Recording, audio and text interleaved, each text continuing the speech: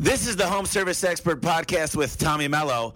Let's talk about bringing in some more money for your home service business. Welcome to the Home Service Expert, where each week, Tommy chats with world-class entrepreneurs and experts in various fields like marketing, sales, hiring, and leadership to find out what's really behind their success in business. Now, your host, the Home Service Millionaire, Tommy Mello. Thank you for tuning into the Home Service Expert. Today we're going to be speaking with Kenny Chapman. Kenny's an entrepreneur at heart, and he successfully built a highly profitable plumbing and HVAC company, which created personal freedom, which allowed him to travel and pursue other endeavors. His goal is to help others achieve success and fulfillment in their own lives, and he's also the founder of the Blue Collar Success Group, which provides training, coaching, and resources focused on sales and marketing for the home contractors. And if all that's not enough, he literally grew his HVAC and plumbing business from $12,000 a month to over $3 million a year. And then he came out with a book called The 6 Dimensions of Change. Listen, Kenny's going to be so much fun today because he's been through it. He knows everything about the blue collar business. He's worked with business owners like yourselves. And I'm so excited he decided to come on the show today. Let's go ahead and get the ball rolling. Kenny, tell me, I'm really excited to have you on the show. You sold your air conditioning business. Tell me, first of all, how's your day going? Tommy, my day is awesome. Thank you for having me on, man. Great to be here. Yeah, I'm excited about this because it sounds like you got a lot to offer the listeners here. Tell me, let's go through your story. You started in 1994, and you went through the hard knocks of paying with credit cards. Tell me a little bit about that. Yeah, like many of us, I started as a dead broke drain cleaner in my space. It could be windows, it could be carpets, it could be garage doors, it could be whatever. But that was where I started, and had a goal of creating freedom and building a business and all the things that we all start out to. And quickly realized I had no idea doing what I was doing. I had no business being in business, but fortunately, I was able to quickly learn and understand that really what sets you free in your career as an entrepreneur or anything else is when you really find your lane and you get clear about that. And I knew early on that I was a great communicator. I could inspire team, but I wasn't the best as a technician. So I was quickly able to recognize that.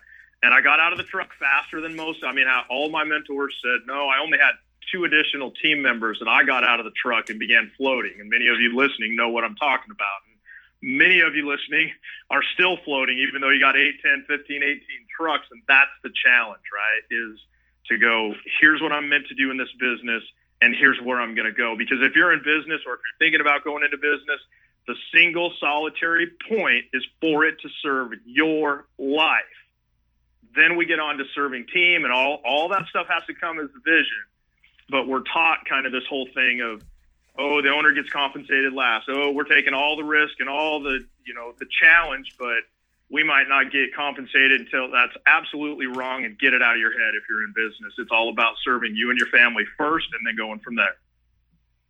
I like that. Yeah, a lot of times some of the people I have on the podcast, there's nothing wrong with it, but they've just changed as people because as you start to make a lot of money, you start to become more philosophical and start to become a philanthropist and giving back to your people and start to give to charities. And a lot of people say it's and I agree with it. It's about the culture that you create. But when you don't have any money, the first thing is, listen, you've studied the E-Myth, you've instructed on it, and it's a great book. It starts to work on your business instead of in your business. So it's a great notion. And what is your thoughts on that?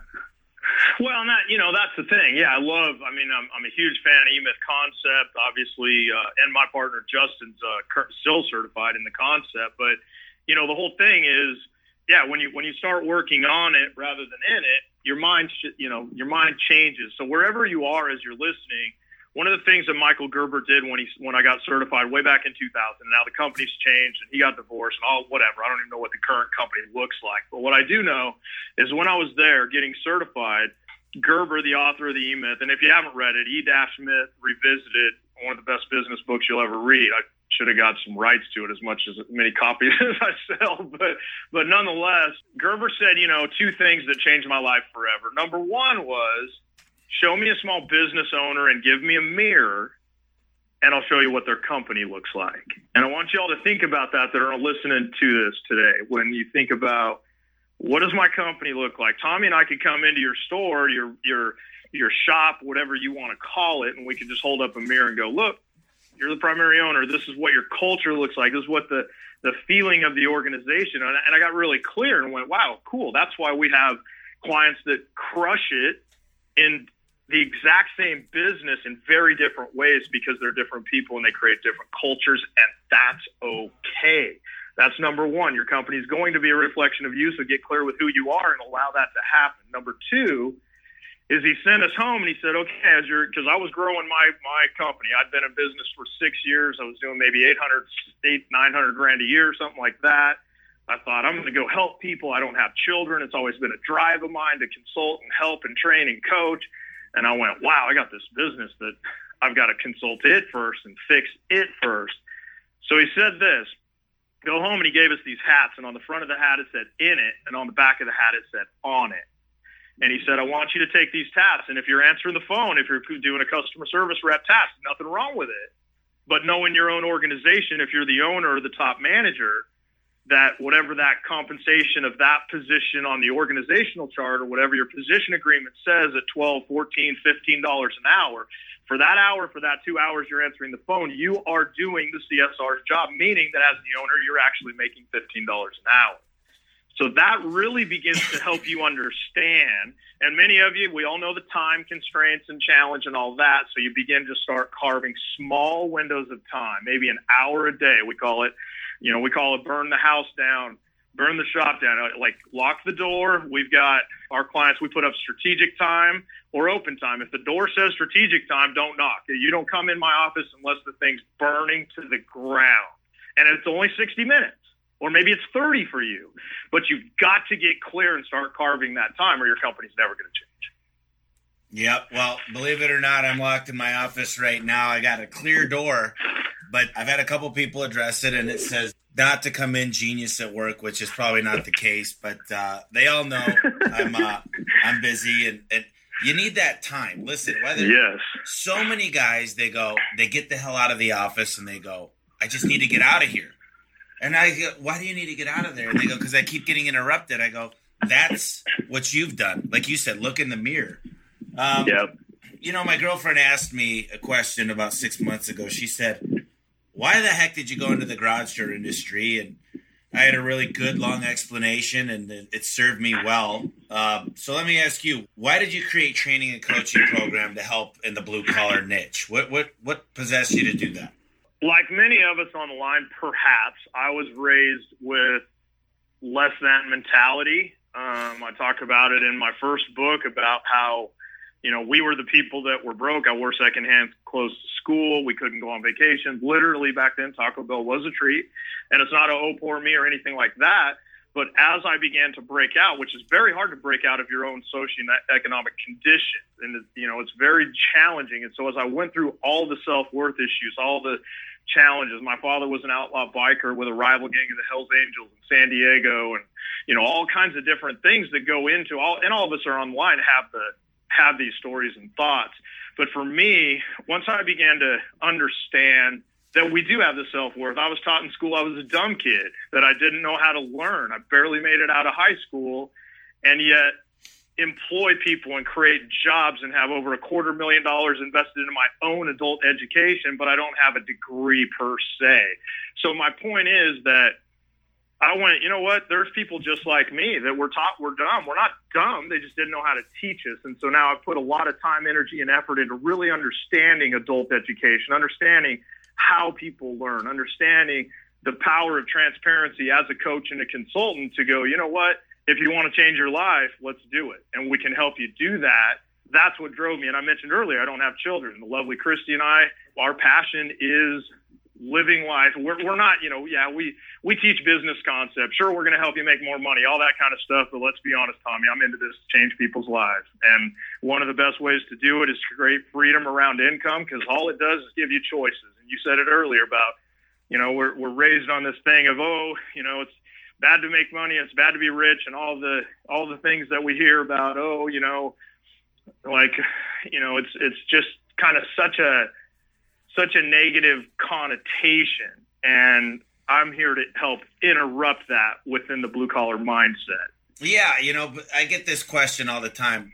They go, I have well over a dozen LLCs. I've got a lot of businesses going, but I focus on one and get the processes oriented so they could run themselves. Now, do I like to be part of it? Do I have checks and balances? Absolutely. But they go, when is enough? What the hell are you doing? Are you lost? Like, do you know where you're going? And I said, there was a time where I put a lot of eggs in different baskets. None of them got full. Now I put eggs in one basket till it fills up, and then I go under the next basket. But I said, all I want is if I want to go visit my niece in Milwaukee tonight, I could fly out. I could take her to a ball game. I could be back here tomorrow if I had to be, and I could get up and do it. And that's what I call financial freedom. And if I want to take my girlfriend on a cruise and charter the boat, I can do that. If I want to go out to Mexico with all my family and fly them out there, that's what I want. That's my goal. Now, that's a big goal. But at the end of the day, I need money to get there. And I'm not greedy. I'm not selfish. I try to give back everything I can. But at the same time, you're damn right about it. We got to come first. We didn't go into business to be a slave to the business, but that's what happens to most people. You say, serve your life, not your business. And, I've worked 14, 16-hour days. I lost a girlfriend at the time because she's like, this is ridiculous. Many of us face the same problems. We're working every day, and right when we think we get ahead, we lose an employee or a CSR or something happens. How do you overcome this problem to manage and to create a balanced work life and still be successful and still keep your personal life in check? So one of the things is I don't believe in balance, which is probably catches a lot of people off guard when I say that out loud, because we're taught to seek balance, and we're taught to be in balance in our lives and be financially balanced and have balance in our relationships and spend an equal, quality period of time with the family and with the team and with ourselves and with our own, different things. You know what? Let's be honest. I've been an entrepreneur for 25 years since somebody's written me a check with a payroll on it other than one of my own companies. And here's what I know. Balance is a fallacy, but here's what I also know. Harmony will set you free. So the key is, in my opinion, is that you need to seek harmony, meaning that you've got to get to Susie's soccer game. You can't miss all of them. I don't care what you're building. You've got to find that time. Now, that means that, okay, you might work 12 hours and try to figure out how to get there. Sometimes you might need to go in at 4 or 5 in the morning so you can get off at 4 and be able to go do that. Now, here's the difference, though. Why? That's the question that we forget to ask sometimes. So, Tommy just asked me, why did we start it, right? Well, here's what happened. I just sold a plumbing, heating, air conditioning company that I owned for 24 years. Closed on it at the time we're having this interview is less than 4 months ago now. And I sold that business because I had an epiphany, and I was completely exited. It was self-managed. It's been a self-managing company since about 2005. I had a 19-year general manager. I had a 15-year operations manager that I actually sold the business to her and her family. And which means, that's part of why I do what I do, because I graduated then. Yeah, we could have rolled up. Yeah, there's consolidation money everywhere. I could have done we're helping clients with that. I wanted to sell it to her. If she chooses to do that and set her free, that's fine. But that's part of why we do what we do. Now, for you, see, I got the crucifixion from, parents and whatever, and mom going, well, God, you're getting up and leaving Thanksgiving dinner to go clean a drain line? Come on, what are you doing? Here's the thing. In my mind, I knew I wasn't going to do it forever. In my mind, I knew it was short term. I know when I was boot camp in the Army. I know when I was in the first Gulf War. It's not going to last forever. But too many of us get in and we get stuck because then we're working in it. And the next thing you know, you've done it 10 years, 12 years, 15 years, and you're still getting up and leaving the Thanksgiving table. And that's when it's not okay.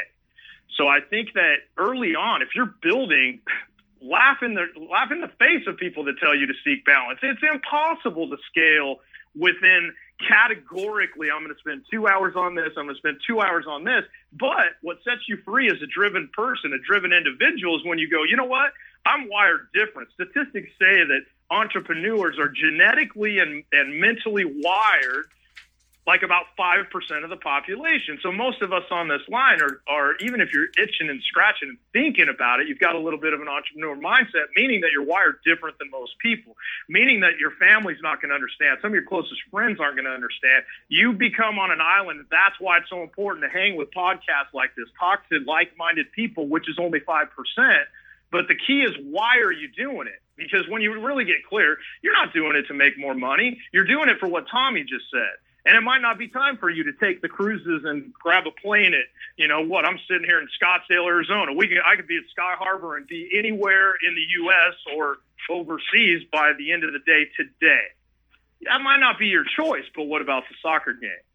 What about next week when you want to, or next season, you want to be the assistant coach on Johnny's Little League team? What does that look like?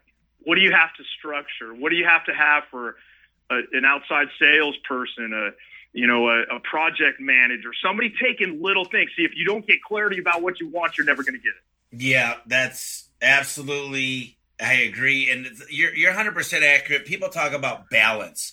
There's a book by Dan Thurman called Off Balance on Purpose. And basically it says you're not going to be balanced ever. Listen, whether if you're a churchgoer, sometimes work gets in the way. I mean, never will it be perfect. And I had a good discussion with my general manager yesterday night, and I said, he goes, Tommy, you're so aggressive on growing. He goes, do you really think it's the right time? And I go, there's never a right time. I go, if I waited for all the stars to align, we would be sitting here in one city, and that's Phoenix. And I would have never grown to the 8 other states. And next year I'm going to grow to 12 more. And I said, he goes, but what if there's problems? I go, then we fix it. And there's never going to be a perfect time for you to get married or have kids or this or the other stuff, And it's a great book. I seen the guy live in person. He goes around on a unicycle and goes through the crowd. It's really interesting. But, he's funny as hell, and he's great entertainment, but there's so many things that I had to do, and most of it is learn how to delegate, and I learned how to delegate through processes and systems to put in place. And I would consider myself now a master delegator. It's an art form. It's people that are great at delegating. Sometimes we delegate too much, but what process and systems do you need to put in place before you can have that freedom that you talked about in 2005 to say, hey, listen, I got it to where it was running itself. Hell, it took you 11 years. And trust me, I've been doing this for just as long. So tell me exactly what you went through and what people need to start thinking about. So here's the thing, right? Like the processes and procedures, if you're not in a franchise situation or a very strict licensing agreement situation where, you have to run exact processes here and there, one of the things that happens is we want, I want to call Tommy and go, hey, dude, I've got this, garage door business over here. Send me all your stuff. He sends me all his stuff. And then I look at it and go, okay, well, what does this mean to me? Because I might have a process that says we have a 7 a.m. technician meeting, and if you're late, then, you get written up. If you're late 3 times, then you miss a day of work or whatever that is. That might be how I want to enforce. Tommy might have in his that if you're late to the meeting, the door locks and you miss the meeting, you miss the hour of pay, you might miss the day, whatever. I've seen it all kinds of different ways of culture. I've got clients that are very, very lax with culture and kill it. I've got other clients that literally, I got a client in Denver that they refer to the business as DIA, the airport in Denver, because there's so much security and you can't get past this room to that room, depending on, they got 150 employees and whatever, right? So point is, process and procedure has to happen, has to be in place, and it has to be a reflection of who you are. It goes back to the mirror. So where do you start? 2001, 2000, I got EMIS certified. 2001, I started really implementing best practices. But it's the mindset of understanding that what you're doing, you need to document it, my friends. You get it into your head. It's I don't know who said it originally and how it's been, butchered and changed. But the fact is, if it's not in writing, it doesn't exist. So when you get clear, if you're a one truck operator, all the better, my friend, because you can start now capturing, documenting what you do. There's all kinds of templates and ways to build simple systems and processes. We hear those things and it freaks us out, right? Tommy, you hear, oh, Tommy's got 8 locations and all these different things going or whatever and scaling. And I'm going, Jesus, I can't even figure out how to get the guys in uniform every day. And so you go, okay, wait a minute. Well, let's start with a uniform policy. And really, let's, whether it's the old school, put a mannequin in the corner or whatever it is, we've all been through all these different types of things. But here's the deal. We struggle as owners and leaders so much because we wear a heart on our sleeves. We think it's about managing people. And let me just share with you how I switched, right? So I love and care about people. I was raised in a very interesting environment, how I came up. When I got an E-Myth and I went, what? The system is the heavy. So I can just manage a system and people are kind of commodities. And this is 2000 and I'm 29 years old at the time, I guess. So I'm going, cool. I can build systems. People can come and go, whatever. So I shifted way over my pendulum. If you picture a pendulum swinging, I went, oh, wow. I can just systematize. And I went too far that way. And I lost some really good people over that. Then I got clear of, what is that quote unquote balance or harmony of those two. And I went, okay, now as we created a systematized company that ran itself in the service industry. Now we're doing the same thing in the consulting and training space. Now we go, okay, cool. We got to have system, process, and procedure because that sets everyone free. And then we manage really wicked, awesome people that run those systems. And when there's a breakdown, I don't have to get with Tommy and go, come on, dude, you let me down again. You let me down again. Why are you doing this to me? And it becomes this confrontation between me as Tommy's manager and him as my team member. And it gets ugly and it gets this and that, where then I get to go, dude, here, man, here's your team member communication form is what we call them. But here, I've got it filled out. The third time this week you don't have a belt on. Come on, dude. You wrote it. You taught. You agreed to it. Let's not have this conversation. And all of a sudden the system becomes the heavy. There's no emotion tied to it. It's objective. And that's how you start scaling. Yeah. You just need systems. And you talked about writing it down and people go, what do I start with? And here's what I recommend. You start with your top 15 impact areas of your company. And then you get on there and you whiteboard the shit out of it. You get with all your teammates or your wife or whoever, how big you are, and you say, what does a process need to be? And then there's different kinds. Right now, I actually have a consultant that teaches visual management. They teach us systems around just being able to look and know where you're at on a moment's notice. And I always spend just as much time creating a process to check the work as I do on the process itself. But because here's the deal. I don't want to spend a half an hour checking to make sure the process was done. I'd rather make the process longer for the people doing it so that I could check it in 1 minute. So we talk about CRMs, and those are customer relationship management tools, and just all these checks and balances. But, geez, you talk about scalability. Look at the Hilton. Look at how you walk in the hotel, and it's perfect every time. You talk about a restaurant that's just the best it can be, and you watch the scalability. I mean, all they do is they figure out systems. I was at my cousin's in Michigan actually 2 days ago, and he said every 4 years, what is that Speedy Fast submarine sandwiches? They're Speedy Fast. What is that place called? John's? Something John's? Oh, yeah, Jimmy John's. Jimmy John's. He's like every 4 years they replace all the sinks, all this, all that, because he had a 4-year-old set of sinks there to fillet fish. But I said, holy crap. I've been in that place. They're the fastest place. They do this. They all have a process behind everything, and it's replicable. And that's what that's what you're talking about. It's just, Kenny said it the best. You got to write it down, and you got to really dissect it. You pick the 15 areas, and you could dive in and make 100 areas out of those, but don't make it too complicated. But I agree wholeheartedly. Write it down. Well, and you nailed it with, I love your 15 key areas. Because right, what happens? We go into overwhelm, right? And I mean, we teach a lot of sales and in-home sales stuff. So as we know, a confused mind doesn't buy. And so what does that mean? Well, me as the owner of the company, what we're doing is trying to sell ourselves on why we should commit the effort to build some process. So I'm selling myself. And if I'm confused or overwhelmed, I'm not going to buy that concept. I'm going to go, Tommy, Kenny, thanks, but that's too much work. I'm working 15 hours a day just running calls and leads as it is. And that's fine. But let's be clear, that's a conscious choice. Because neither Tommy and I didn't build it in a day. I didn't build it in a day. And you don't want to sit here. And here's the cool thing. When he and I were building these things, this type of information, podcasts didn't exist. I mean, my gosh. So I remember, I'll date myself. I had the brick phone and a ashtray full of change when I started in this business, finding pay phones and getting paged and all that, and so point is, you can build it so much faster now. I mean, Warby Parker, the glasses company, they started from scratch in 2011 and they were worth $1 billion in 16. And you go, yeah, but we're in the in-home service space, whatever. Well, I mean, I got a buddy that's building a $500 million plumbing, heating, air company.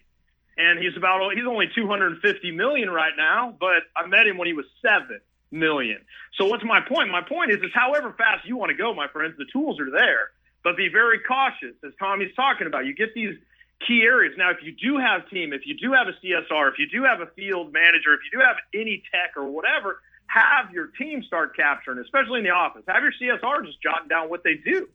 They'll resist it perhaps, but when you sell them on the why behind it, it really helps them free. And then they get behind it. They're like, well, this is what I do, and this is how good I am at it. And they'll start building the system for you. Now, once you start getting systems and processes, if you're going to allow them to manage, you got to get out of the way, meaning that back in 2007, the lovely Christy and I've made a few good sales in my life, and I sold her. We met, we were dating, sold her on quitting her job and taking a 6.5-month motorhome trip with me. I had a self-managing company. I wanted to test my leadership team.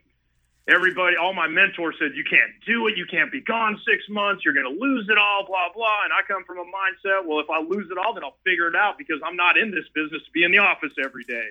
So I'm going to test it. We did it. We left.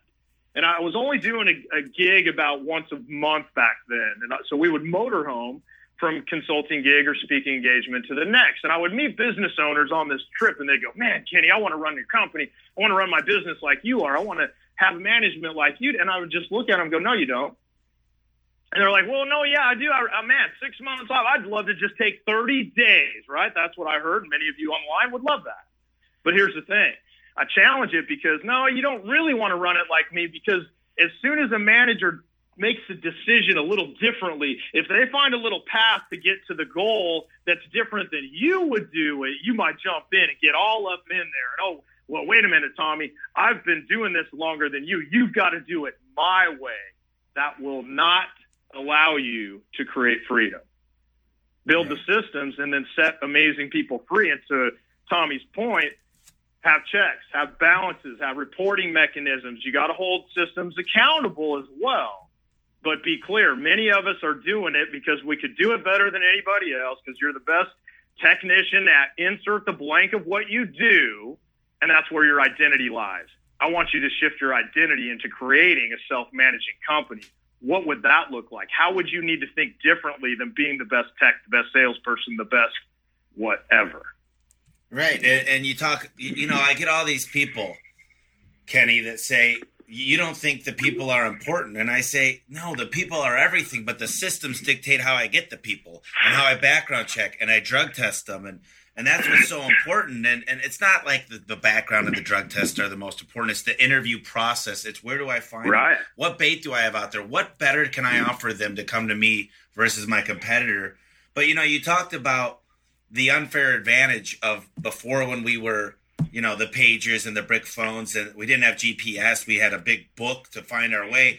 We also had no way of gaining market share. It was the yellow book. If we don't have the double or the triple truck, there was no Google, there was no Bing, there was no Craigslist, there was no. We have a million ways. Whether you like Yelp, Angie's Porch, whether you do Groupon, there's a million ways. There's a million ways at the top of the mountain. We just got to figure out which way is ours. Before, it was the yellow book, and that was it. So we we've got a lot of opportunity these days. And the people out there still swear, I'm not going to start a website. I'm not going to do this. I'm not going to do that. Well, I'm going to tell you right now, good luck, because you just sell to me. Come find me in 5 years. I'll buy your company for $10,000 because that's what the phone number might be worth for your 25-year business. But I don't want to go on a negative note, but that's just how I feel. If these people don't want to adapt, and I understand where they're coming from, and change is tough, but you're going to have to embrace it, and it's easier to embrace it today than it is in 3 years from now because they don't stand a chance. You know what I mean? Well, oh man, do I, brother? And I've been doing a lot of keynoting, a lot of speaking, and a lot of training on millennials because in our, in the blue collar industries, and many of you on the line just rolled your eyes when I said the word millennial because you're going, oh my God, what? They don't want to work. They're lazy. And so I agree 100% with what Tommy's saying is here's the deal, my friend. We don't exactly control the bus of the industry. We control the bus that we drive within that industry, meaning that I'm not a fan of online reviews.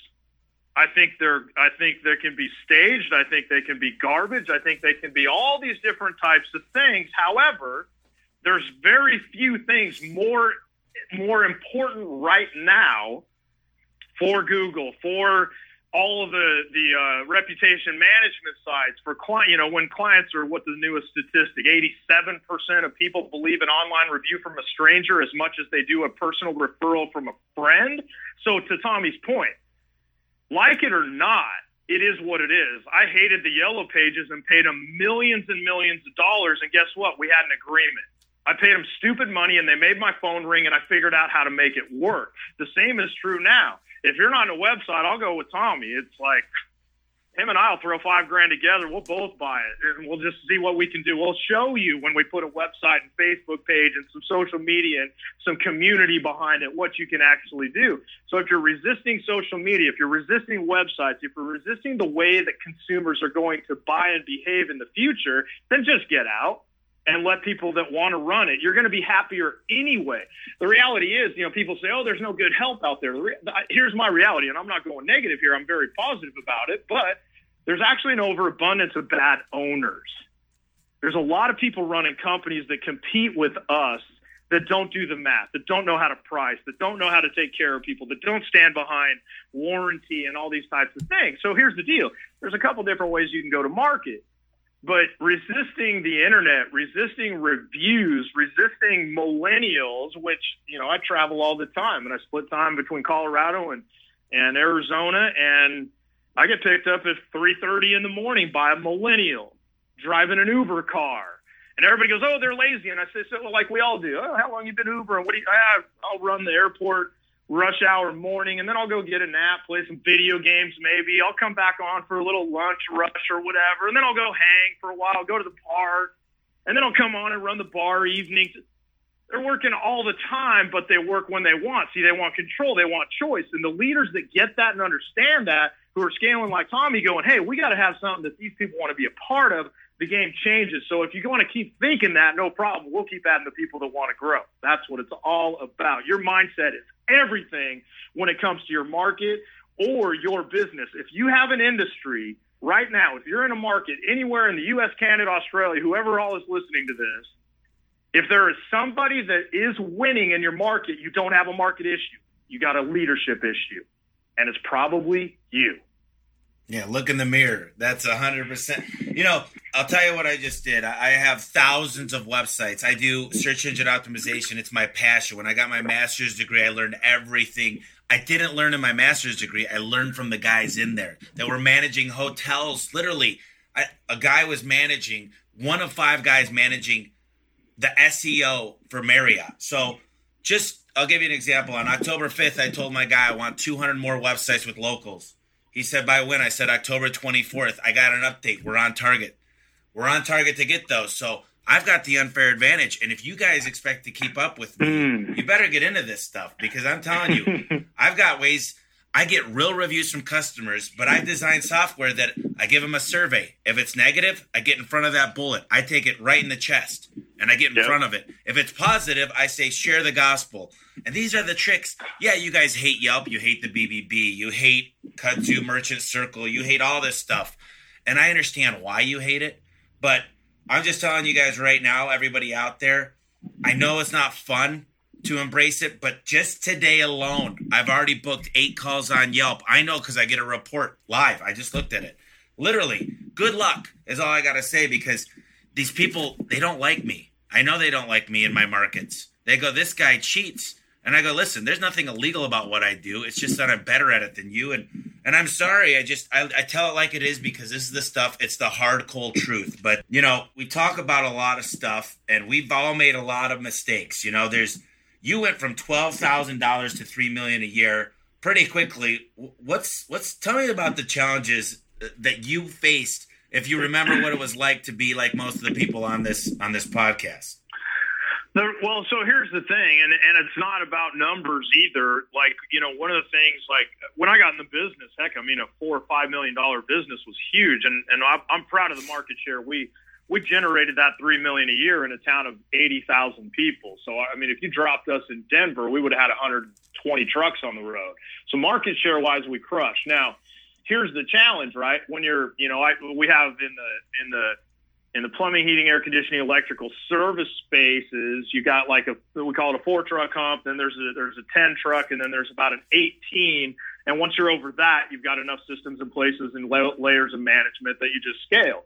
Point out leads. I got calls, and then Johnny gets a DUI or wrecks a truck or does something stupid or doesn't show up. We've all had. I've started more businesses than just about anybody I know from early on, and losing team, and then they go and whatever. Point is that like when you get clear, when you build, one of the things that set me free was I built a $3 million organizational chart and said, here's the boxes that I'm going to need. I might have been 800,000 in revenue at the time, but I said, okay, well, I'm going to need this, and put your name in all those boxes. And Kenny was in a lot of boxes. I was in the owner box. I was in the GM box. I was in the sales management box. I was in the service manager box. I was in the floating salesperson box, whatever that is. But what it did is it gave me a little blueprint and go, okay, cool. Now I have that truck. I'm frustrated because somebody drops, but I have my vision. See, that's where we get stuck, Tommy, is when we get kicked in the teeth. It still happens to you. It still happens to me. There's no like getting beyond that. We all have challenges, right? But here's the thing, is that when you have that vision of that you are going to do something, you will get past the 4-truck hump. But as long as you're going, oh, here we go again, I knew this was going to happen. Every time I get to 4 trucks, somebody quits. Guess what? You're going to keep on manifesting that, and you're going to keep telling yourself the truth until you go, gosh dang it, I'm frustrated with this. What am I missing? Why am I? When you start asking, Tony Robbins says it best, you want a different result in your life, ask better questions. That's where we fail a lot, or I shouldn't say fail, but get challenged as leaders as we start asking ourselves crappy questions. Oh, why doesn't anybody want to work? Why is there no people that, I had a client that grew $10 million organically last year without an acquisition. They added enough team and trucks to grow by 10 million. Now think about that. For the average plumbing, heating, air conditioning, electrical company, it's about 800,000 and 3 trucks right now in the United States, Canada, and Australia. So point is, don't tell me there's nobody, because he grew 10 million. Guess what? With other competitors in his market going, nobody wants to work here. Nobody wants to play anymore. Challenge how you're thinking about these things, because guess what? You're gonna create whatever it is, however you think about it. Yeah, you manifest it. Yeah. I love Kenny just basically said you design an organizational chart and you start thinking about what you're gonna need, and then you define that role and you put literally. You got to sign it. You got to explain the role that if you were to post that ad on Craigslist, that's how it looks. And then you sign it and you acknowledge that that's what you're doing today. But then you know one thing. You put a big red X on it and you say, I don't want to be doing this forever. If you I love marketing and I love sales. And that's something I don't want to let go of right now. But eventually I will. It's going to be tough for me. I'm always going to be involved because I got a passion for it. But you write an org chart, and I'll give you guys a clue. I got a gal in my office right now who handles all of my home advisors. She gets an extra $5 bonus when she books a call. Let me tell you what, we book 8 out of 10 of those calls. People say they hate home advisor. I got a guy at the front of my office. His name's Bruce, one of the best guys you'll ever meet. He deals with every single customer satisfaction problem. At the end of the week on Friday morning, I'm going to get a big thing of checks, probably 30 of them, maybe even 40 of them. and I'm going to sign each one. They're refunds. Maybe it's for a gas charge. Maybe it's for this. Maybe it's for that. But it's customer satisfaction. That's all he does full time. So think about that when you're putting your org chart together. And I'm not saying, trust me, I don't believe the customer is always right, because we know customers are liars too. But I know one thing. I know how much that 1 star on Yelp cost me, because I know I booked 8 calls already today. And I know sometimes it's hard to do. And you hate reviews. I love reviews. I love reviews one reason, because you hate them. And I'm damn good at it. And I hate it for a reason, though. I mean, there's times that I hate it. But guess what? I know that most people listening to this call are too stubborn to give money back, because they really don't know how much it's going to cost them in the long run. When you see I have 400 Yelp reviews and I've got 300 Google reviews, and they go, this guy's cheating. And I go, trust me, look at how many of those were 1 stars that switched to 5 stars. That's the problem. But, we could talk to her blue in the face. This stuff is simple for us, but I love the passion behind our conversation, because at the end of the day, me and you get it, and we're out here trying to show people that it doesn't need to be that way. And it's more of a paradigm shift. It's a mental shift in your head saying, I'm not a victim. I need to look in the mirror, and I chose this, and I'm an entrepreneur, and I'm going to succeed. And if you truly believe that, I have written 100 million by 2020 on my mirror. I look in the mirror, I get out of the shower, and it's about eye level. It's hard to see because it's right in front of me, in the mirror, but 100 million by 2020.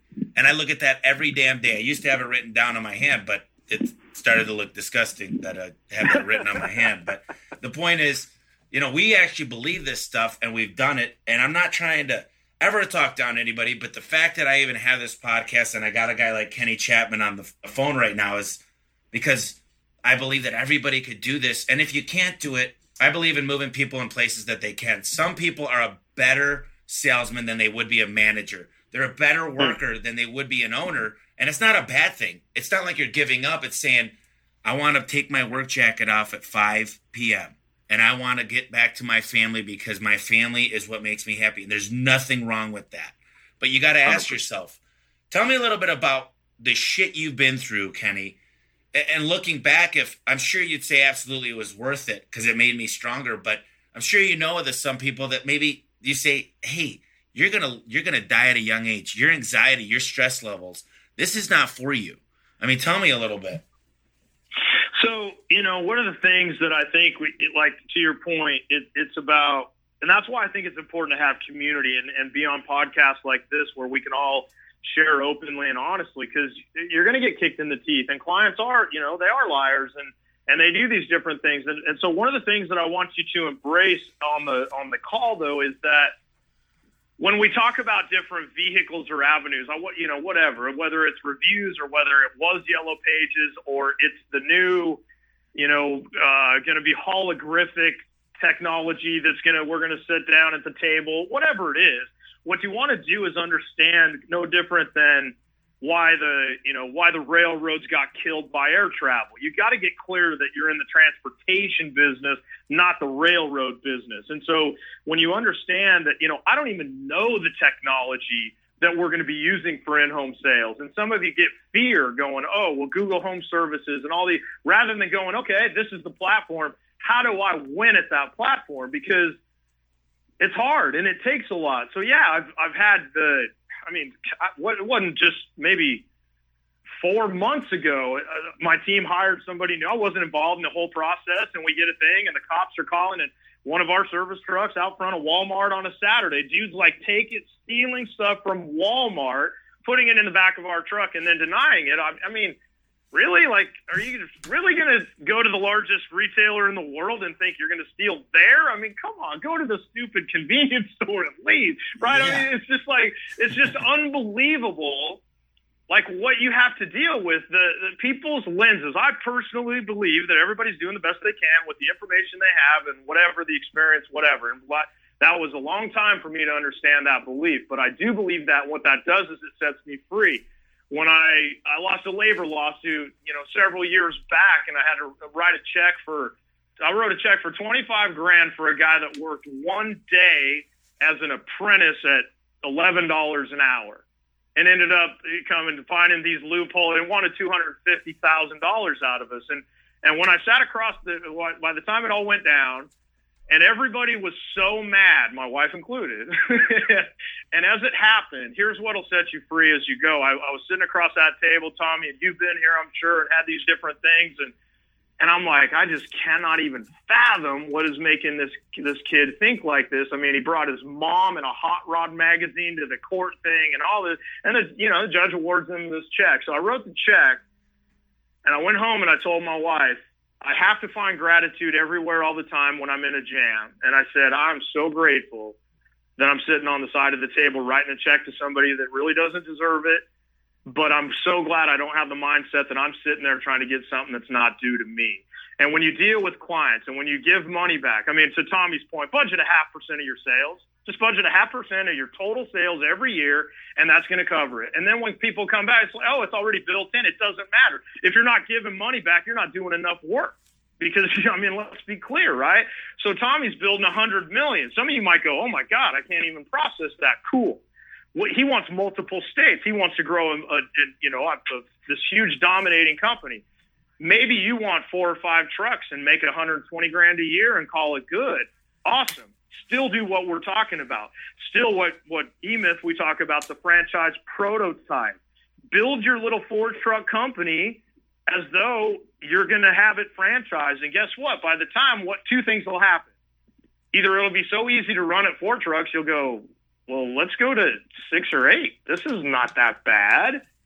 Or you'll go, cool, this is fine. You'll make a great living, and you'll have a saleable asset because it's built like a franchise prototype. And somebody like me or Tommy comes along who's growing and scaling going, what? That's already systematized? Cool, we'll tuck it in.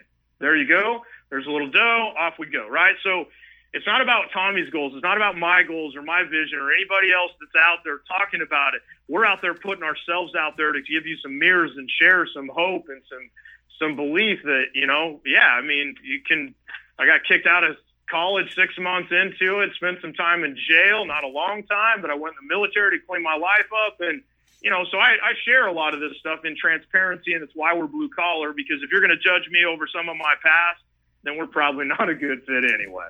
Yeah. I mean, we've all been through a lot of stuff. And, I think what we're doing is we're taking white collar approaches, actually. I mean, it's blue collar, but listen, my guys all have iPads. They show up in a colored shirt. They tuck it in. They come with wrap trucks. 2 weeks ago, Service Titan came and interviewed me as the fastest growing home service company in their business. They haven't seen this fast of growth. And they said, what do you say to people that can't afford it? What do you say to people that are not willing to change? And it might not fit. It's too much of an enterprise solution and da-da-da. I said to all the Grosvenor guys out there, I said, please get on Service Titan because I will buy you out. I said, I don't want to have to take over your business. Exactly. And then have to teach these guys how to carry an iPad because I know it's going to be the hardest 3 months of my life to get them to change, and I'll probably lose them as employees. So go through the change, and it's going to be harder on you than it probably will be your employees, but you get the changes. And here's what's sexy for me to buy a company out is if you're already using my CRM and you're already have it set up, and these guys already know how to build 3 estimates for everything, and they know the right processes. And it might not be the exact same way because they might be good at the system. I'm going to make them the freaking experts. I'm going to make them top gun. And that's why I say, I'm like, get them on there. Listen, if you're not, you're going to lose. But go ahead. Just let me just piggyback that because Service Titan, I mean, Vahe and Ara, I mean, they really are building something special. And we've seen different softwares come and go, but what I would say, I'm a huge fan of Service Titan, and we coach and train on it a lot. We've got an expert on our team that she just rocks it. But be mindful of what Tommy just said is, when you get on a software like Service Titan, it will make you better simply because it's going to put stuff in front of you you're not looking at right now. And so when somebody like Tommy says, well, because it's a tool for the business, we go back to, we're taught about expenses and as business people, we look at assets and liabilities and we look at a software CRM as a liability rather than one of the largest assets we have if it's used effectively. That's why guys like Tommy can go, oh, if I got the platform, I know what the score is and I know how to improve the score, but I've got to know what it is in order to improve it. So embrace those platforms that help you run your company, period. Well said. I mean, I could isolate the biggest problems on a minute's notice. If I want to see what's going on right now, I could find the best guy in my company today the number one sales guy, and I could text him through the system and say, you're killing it today. He hears exactly from the owner. I could take the worst guy and say, hey, can we talk for 5 minutes in the morning? Not the worst. Maybe I didn't give him the right training. Maybe I didn't give him the right leadership. But the point is, let's talk tomorrow and figure out what I could do to bring you up. I talked to a guy a couple weeks ago. He said, I don't hire A players, sometimes not even B players. I hire C players, and I train them and lead them to be A players. And I love that because A players are hard to come by and they're expensive. But, I have this concept that I'm going to share with you, Kenny, and I don't think you're going to agree with it, but I think that we're both on the same page if you hear it. So I know when I go into a city, I'm planting a seed. So whether that's Lansing, Michigan, Madison, Wisconsin, Reno, Nevada, I'm planting a seed there. And I know what's going to happen the first year. I'm going to have some guys quit on me. I'm going to have guys that need more sales training. I'm going to have guys that need more tech training. The customers aren't going to hear of me, so I'm going to need to figure out the marketing campaigns. But as that second year approaches, I'm going to see some light at the end of the tunnel.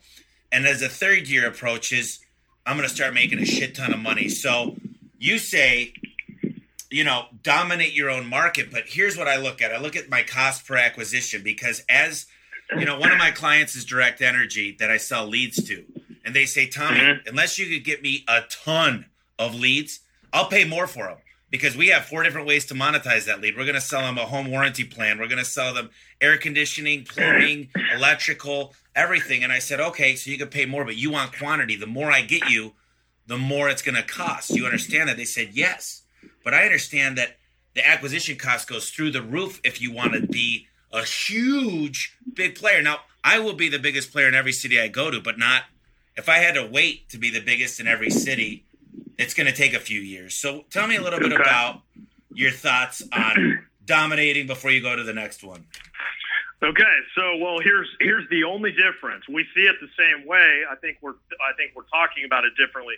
I say dominate your space first because I've seen way too many companies that try to add a line extension, try to do something different, get away from their core business or their core model. Go, right. Well, I got 5 trucks running in Denver, so I'm going to go to Phoenix because Phoenix is a sister market or whatever. And so my point is go deep with where you're going first and foremost. Now, the difference, Tommy, is you're doing that nationally. So your mindset, you are dominating, but you're dominating it from a national perspective. So if we take Phoenix, and I might have a pretty good presence in Chandler, and I'm kind of growing Gilbert, but God, up north, I don't really have much presence in Scottsdale. You're doing that with the U.S. And so the point is, like, your vision includes all of the United States, probably. For many of the listeners on the line, they're going, okay, I got a couple – they don't know lead costs. They don't know acquisition costs. And there's nothing wrong if you don't know that. The point is, don't try to play the game the way Tommy's playing it until you got the T's crossed and the I's dotted in order to have that. That's all I'm saying is I watch a lot of people go, hey, we're having a little success here. Or maybe I'm running a carpet cleaning company, so I want to go do restoration. And yet it's a totally different lead source, communication, relationship-based, all those different things. Oh, I'm successful in plumbing. Yeah, let me add I agree. HVAC. Oh, it's a total, so that's where you're going one core offer nationally. I love it because you're very clear about it. So I think we're speaking the same way in different language in a way. Yeah, and when it comes to it, most entrepreneurs have what I call the shiny object syndrome where they're going, oh, I could do this. I could be in real estate. I could do this. And I always say, and I tell this a lot on the podcast, but one guy met me 15 years ago, and I say, I like to put my eggs in a lot of baskets. He goes, Tommy, slow the hell down. Put all your eggs in one basket, and that basket will give you more eggs than you've ever seen.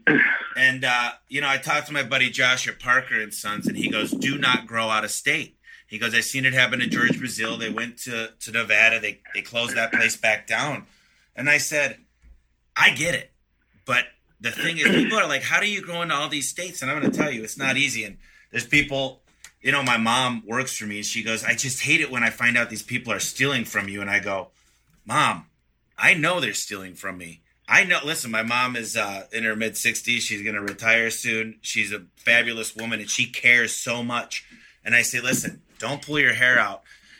She's like, this person's dating so-and-so. I go, I know. I found out. I go, I'm just not ready to make a move on it because I don't like to tolerate bad behavior. But I'd also, you get the bad apples out. First of all, you got to get the bad apples. But if somebody's dating somebody, if they're stealing from you, you fire them, you sue the shit out of them, you make them sign an NDA.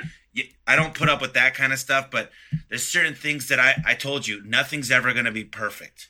Nothing is ever going to be this beautiful, majestic place that you walk in and everybody's just skipping along and loving each other. It's just, you got to know how to cope with stress and anxiety. This is not meant for you. Dude, I love it. And you're absolutely right. And so here's the thing. We got to do some more of this because, so here's the deal too is, but you're right. It's never going to be perfect. And so the sooner you get clear about like perfect imperfection and stop striving for perfection, right? Perfection is one of the number one productivity killers on the planet. Just desire progress. All I want is progress. I just want to get a little bit better. I want to learn a little more. Okay, well, what do we need to do to make sure we don't hire somebody 2 weeks later they're stealing out of Walmart? Guess what? We have a freaking tight dialed, we look at it. I don't know. Guess what? It's going to happen once in a while. Guess what? All of us have to pay a little more for that shirt at Walmart because some Yahoo goes in there and steals. It's part of business. It's part of life. And if you're going to have team members, you're going to get disappointed. You're not going to be, and so that's the thing. As driven entrepreneurs, we seek this, this perfection, and there's always going to be a gap, right? One of my mentors, Dan Sullivan from Strategic Coach, talks about the gap. There's a gap, but, many of us on the line want to have a company like what Tommy's running. And what's Tommy got? Tommy's got the company he's running. He's going 100 by 2020. He's created another gap. So as entrepreneurs, we need to realize there's always going to be this gap, and you got to get okay playing with it. And it still goes back to your truth, right? So love Josh. Josh is awesome, right? And so at Parker, they're running one location here, and they kill it. They're one of the best in town. But if they had a location here, a location in Colorado, and one in Nevada they were running, his perspective might be a little different when he's saying, hey, man, be careful going 3 states. So my point to you, whether Tommy's giving you advice, whether I'm giving you advice, we're giving it to you from our perspective of the way we see the world right now. Take that for what it means to you. Take that for what it's worth. All my mentors said, don't go on that motorhome trip. Don't you dare leave it for 6.5 months. And literally my sister got married during that trip. She called me and said, when are you coming back? I said, February. She said, uh-oh. I said, what? She said, I'm getting married in August at your house. And I'm like, what? It's in my backyard, whatever. So I literally flew home, and I have to drive by my building, like down the road. You could look. I told my wife, I said, don't even look at it, because if it burned down, I made an agreement with my management team. I'm coming back for Lynette's wedding. I'm not coming to the shop because my goal was 6 months. So I did something in the face of all my mentors, and I learned something, and it made me better, and I have a different perspective than anybody that's never taken 6.5 months away from their business. So you got to honor your own truth too. Yeah, that's, I used to hate that line, Kenny, that people used to tell me, and I was always around older people my whole life, and I'd hear this line, man, if I knew now what I knew then. And that's why I've been always on this quest for knowledge, because I want to learn what you know now. And I go, teach me. I want to know. But you don't know how to really vocalize some of the experiences, because it's hard to go back and tell people. And really, when you experience them for yourself, and it's the mistakes that shape us. I tell people, when you meet a good gal or a good guy in your life, it's not about the good times, because I've had good times and great times with a lot of people. It's about how well do you do during the bad times. And as a leader, we got to look at how do we handle the bad times. You wrote that $25,000 check, and you said, I get it. This is a valuable lesson that I don't want to have to pay. I've written so many $30,000 checks and 25 and 50 and 80. And I've written all these checks and I go, this sucks. But if I dwell on this, I'm done. I'm done as a leader. I'm done. If I walk in that office tomorrow with this pessimistic attitude, if I walk in tomorrow and say, guys, we need to have a monster day. So here's what I'm going to do. Here's our huddle. Here's the plan. Here's our morning mojo call. And they go, wow, you're optimistic. I go, today's going to be the best day. I'm manifesting it. But, we talked about going into a market, and this is I don't think it's a great question, because it's tough to pick 3. I mean, it depends on the person that's running it.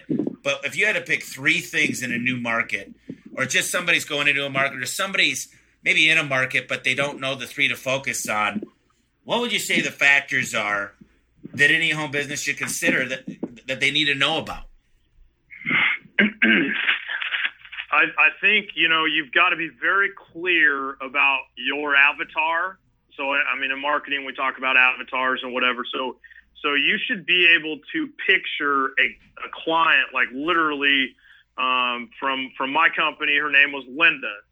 And she was, if I could have 10,000 Lindas in my database, that's exactly who I want. So if you're going to a market, make sure you're going for Linda and not because you like hunting season or it's a place that, I want to be in California because I want to have a tax write-off and have a little company. Now, if you're doing that and that's just one of your plans, cool. But if you're doing it to scale, let's get really clear that the market does support your target demo, that avatar, the income basis, age of home based on what you're doing, all those different types of things. I think it's also important to understand that the sales and buying process is going to be the same because, so we operate at Blue Collar. We coach and train in the U.S., Canada, and Australia. We don't work in Europe because it's all, the utilities do most of the service and maintenance and whatever. But there's little different shifts between the markets in the U.S., Canada, and Australia, but not very big. So don't go into a market blind. Different thing, case in point, Roto-Rooter. They went to Australia. They lasted about 2 years. That was back when they dominated back in one of the greatest jingles in marketing ever. Away goes troubles down the drain. They were so dominant. They went to Australia. They didn't do their research, and they didn't know that root is the same as screw in the kind of sex way, except more of an F word here in the United States. And they went in with a name of a business that had complete slang written all over it, and Aussies were going, what on earth? So know enough about that market. Hopefully you're staying in your same, if you're taking garage doors and you're going to another state or another city, then make sure that you can mimic. What you want to do is replicate as much as you possibly can. So you take a franchise prototype, right? They when they drop a Subway on a corner, they know darn well that Subway's dropping. Look at malls, look at strip malls. Why they build a McDonald's across the street from a Burger King? Because they know that. And if you're going to a market, by God, be clear, you know what that looks like. Yeah. And Kenny's talking, listen, I've confused some people. Avatar is just, what does your perfect client look like? And you might not know if you're young in a business and you don't know what you're looking for. He talks about age of home, but you got to really know your data. And I became a big data guy the last few years. I run them through these I take my customer base and I find out what my avatar looks like. And it's not always the same, but when you talk about going into a new market, you got to get the locals. You got to have the people that are from there. Nobody likes to buy from somebody that isn't like them. That they buy on emotion. They buy on emotion because they like that person. And so if I move to Australia, I'm going to have a bunch of Australians working for me, not a bunch of guys from Phoenix or Michigan or wherever. Well, bingo. And so let me share the biggest marketing mistake I ever made. Back in 2002, I bought a company in a small town between Grand Junction and Montrose, Colorado. So my primary market was Grand Junction. I wanted to move to Montrose, 60 miles away, smaller market, the kind where the high school rivals the county, they don't want to use service providers and all this. Grand Junction was considered as the big bad city. Well, I bought this little company up in small town Cedar Ridge, Colorado. I moved it to Montrose and did what I did to scale companies back then, meaning I bought the biggest ad in the yellow pages. There were 2 plumbers running 2 half pages. I bought a full page, and here's what happened. The entire year, we had amazing tracking, watching everything that happened on that line. We booked, count them, 2 calls in a year from a full page yellow page ad. So what does that mean? Okay, people talk about know, like, and trust in sales and all those things and all the kind of cliches that are absolutely true that we kind of just roll off our tongues now. What happened? People opened the book and went, Peterson Plumbing, what is that? They turned the page and went, oh, Keenan's. Heck, he was the quarterback at the high school. I think he went to school. Oh, what's the next? Oh, Mount Garfield or Montrose Plumbing and Heating. Oh yeah, I think we go to church with their brother and boom, to Tommy's point, you've got to be local, and it's becoming more and more strong as the home advisors and the Google Home Services and all these partners that we want to resist but actually can drive leads. You got to get into that community. You got to have people in the schools. You got to have people going to the, supporting the cancer walks and the different things, or whatever way you choose to give back to the community. You don't have to write checks to give back to the community, or if you do, they can be very, very small. Yeah, and getting the community, my CPA is Mormon, and I said, hey, I really want to break into this. And I had a guy that I know, one of my competitors, I talk with him all the time. He went to Utah. He said, it's hard to break in. I said, well, Mormon's known for the Mormon, there's a lot of Mormons out there. It's just a religion. There's a lot of Catholic places. There's a lot of, different, there's nothing wrong with that. And I said, did you have any Mormons? He said, no, they didn't want to work for me. I said, you didn't put the bait right. It's not always bait to get the new customers. Sometimes it's bait to get the right employees. But, you talk a lot about, you mentioned it a few times, the Google Home Services. And what that is, guys, is Google rolled out a new algorithm. Basically, it's the fourth algorithm that they have. And what that is they started adding the reviews to the technicians. They do background checks on all your technicians. They call it Google certified. They warranty up to, I think, $1,000 of the job if you go through those services. So Google wants to take 90% of all the home services clicks. They actually put $100 million into this. They tried it out in San Francisco. They put it in a bunch of other areas. It just rolled out in Phoenix 3 months ago. So I had to get every one of my guys background checked. Well, guess what? I already do that. But the people rolling it out took a damn long time. It took them 2.5 months to do all of it when I could do it in a day. And then I had a person from India call me, and I had to do what's called a Google Hangout, show them my business card, go start a car, show them the license plate, show them a utility bill. I spent an hour. I could practically speak Indian now. I mean, literally, it was a pain in the ass for me. But let me just tell you guys, my acquisition cost now for Google Home Services is under 6%, which is absolutely phenomenal from any marketer's perspective, which means I spend $6 for every 100 I make getting a customer on Google. It's amazing for us now because it's just rolling out. But that's another thing. I'm prepared now for every one of my cities to have that. Now, do I think it's going to roll out as quick as they think? After the launch, it was a complete failure. As long as they took, because they partnered with a bunch of different companies to try to get this to go fast, well, guess what? It's kind of like Boeing. They partnered with 180 countries. They lost their ass because they couldn't get the planes out quick enough. But don't be afraid of Google Home Services. Don't be afraid of Home Advisor. Yeah. Home Advisor just bought Angie's List.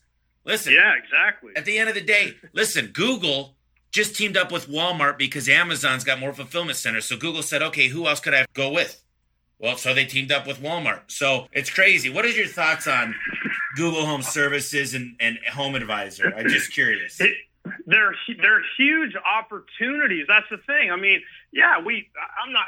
If I could eliminate them, would I? Probably, because I can outmarket anybody without these assistant areas. Now, that meaning, since they exist, then maximize them. Stop. The thing about Google Home Services, and the reason I only bring it up is a lot of the market is afraid of it, and that's the problem. Stop being afraid of it. I don't care if they want 90% of the clicks as long as I'm getting my share. Right? So that's the whole point, right? Is when we look at these platforms and everybody hates Yelp and everybody hates Angie's List and everybody hates all these things, and you're hating yourself right into a struggling company because the mindset. Google's going to win. I don't generally bet against Google.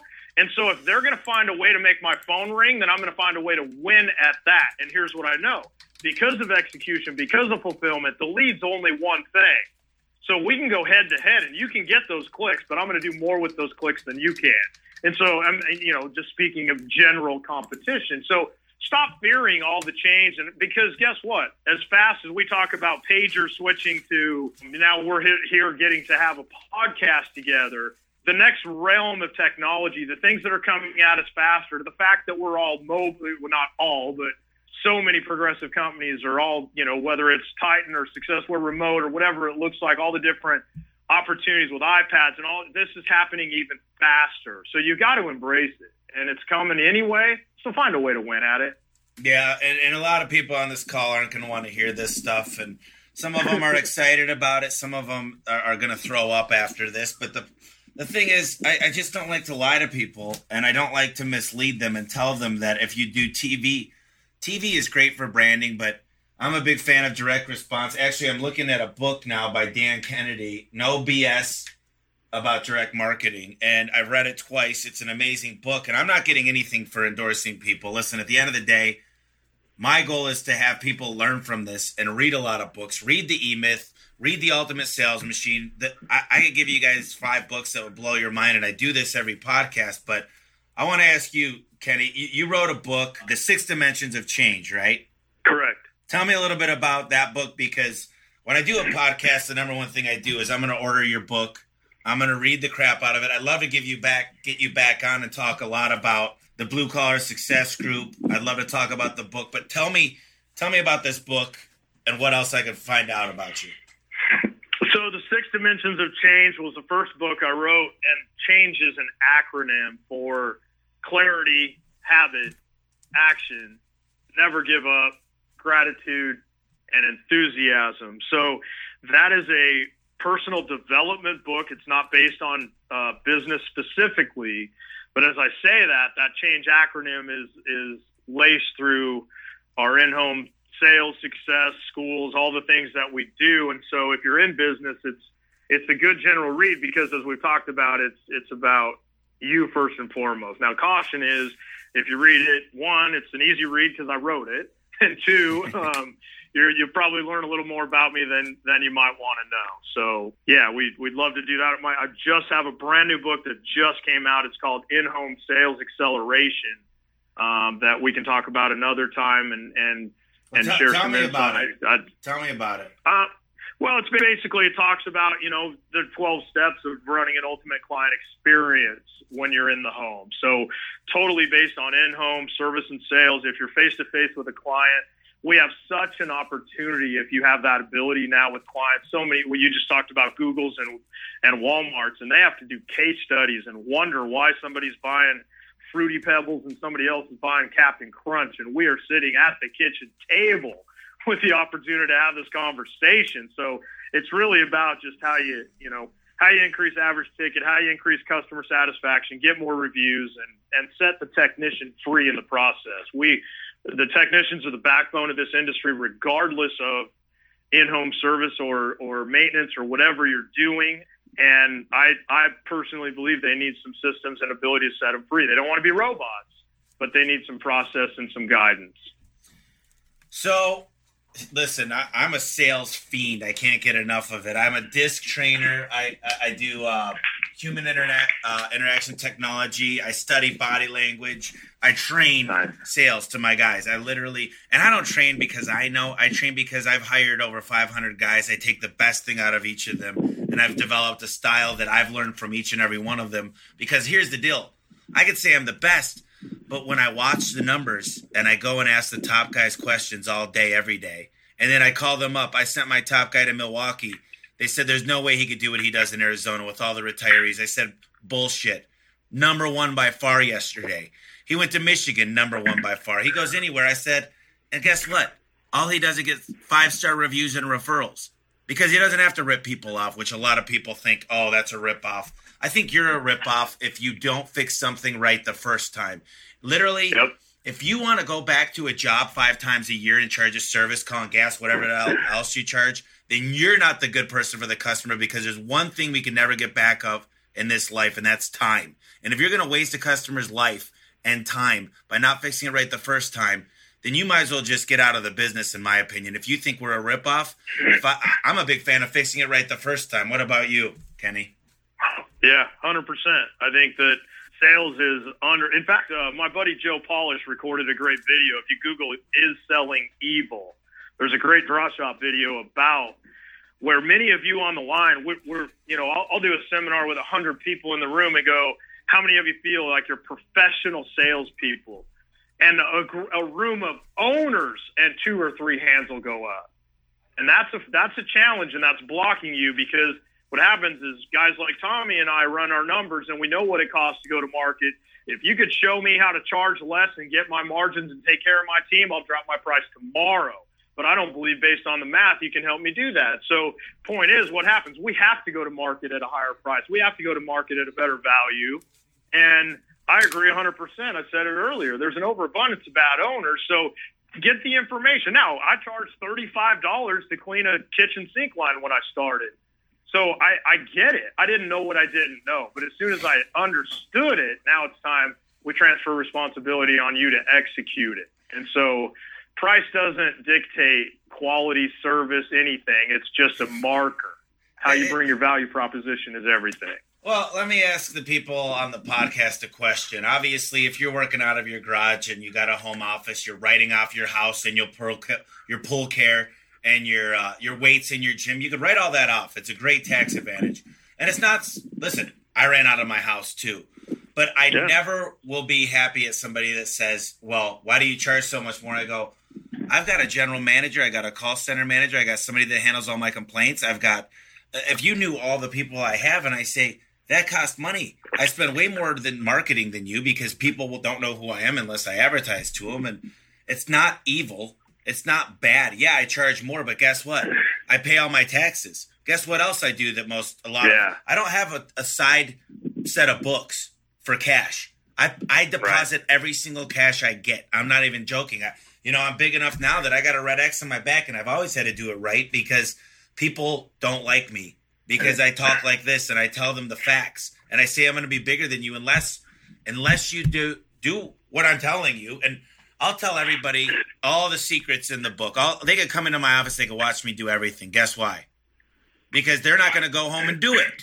So until you look in the mirror and say today is the day that I change, and I'm going to get your books and then tell me a little bit about the Blue Collar Success Group and because I don't know how many groups I'm going to be part of at the end of this podcast in a couple of years, but I got to tell you, being a part, if I just take a tidbit and I could move my percentages a couple percent a year for a couple, whatever it is, let me just tell you that equates to millions of dollars, a lot, or hundreds of thousands of dollars. So tell me a little bit about that.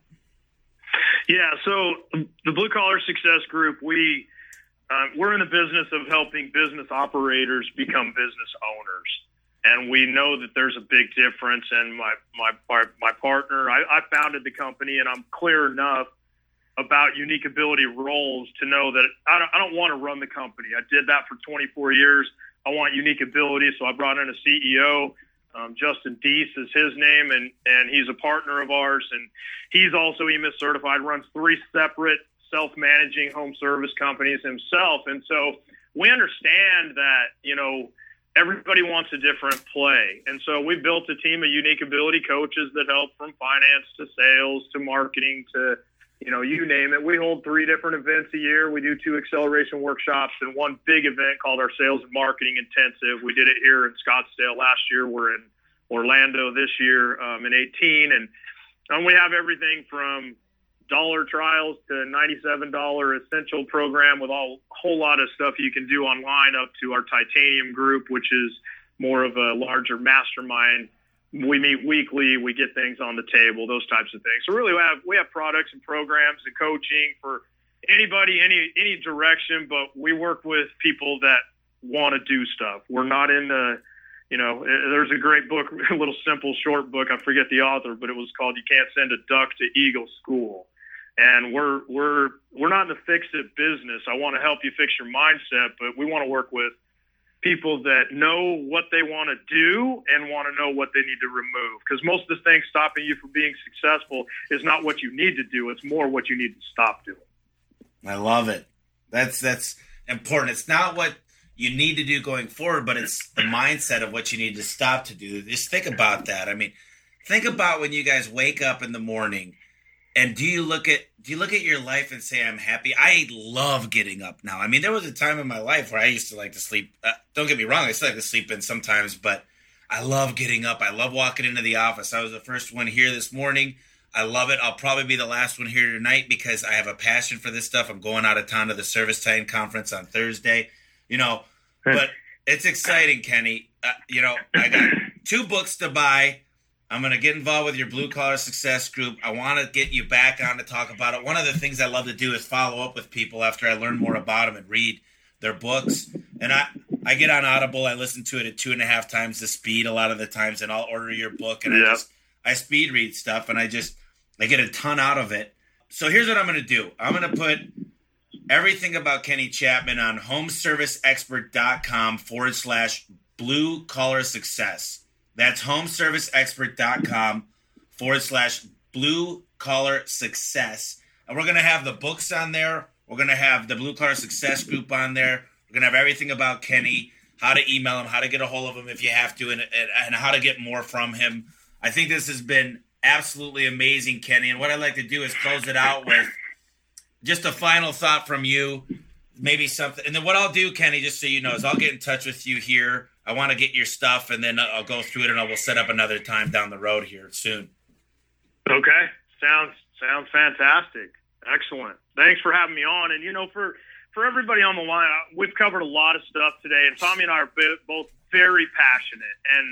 And so, just to make sure this sticks and lands right, I want you all to know that where you're at is okay. I mean, regardless of 1 truck or 2 trucks, and we talk about different things, and I've had 9 companies in 5 different industries, and I talk about a couple of the challenges that I had, but I mainly talk about the plumbing, heating, air conditioning companies that I built, and that was so the thing is, regardless of where you're at, it's okay, and you can accomplish a lot. My buddy I talked about that's building the largest company in the U.S.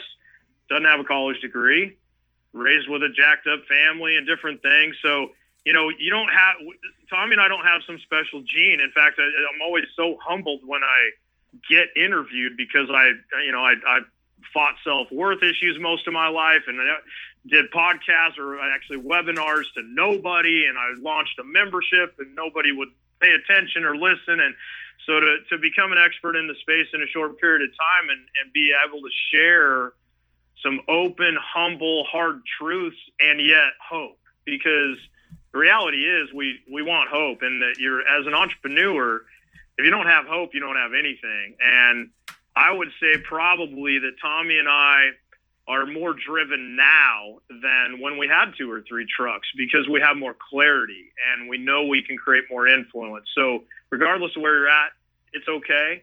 Create your vision to be exactly what it is you want, and it's perfectly fine if you want 2 or 3 trucks, or you want to be a 1 truck operator and go out and do your thing. Have your company serve your life.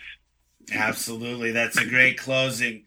Listen, Kenny, I got to tell you, I learned a ton. This is the stuff that I live for, and I learned so much. So I really appreciate you jumping on. I'll be in touch with you, and I just wanted to thank you again. It means a lot to me that you were on today.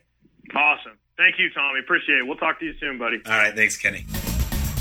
This was the Home Service Expert Podcast. Now listen, for the first time ever, I'm going to give away a step-by-step guide that reveals the hiring process I've used to grow my company to over 200 employees in over 10 states. If you want to scale your business with the best employees, which I know all of us want, then you need to go to homeserviceexpert.com/giveaway. That's homeserviceexpert.com/giveaway and get your free copy right now.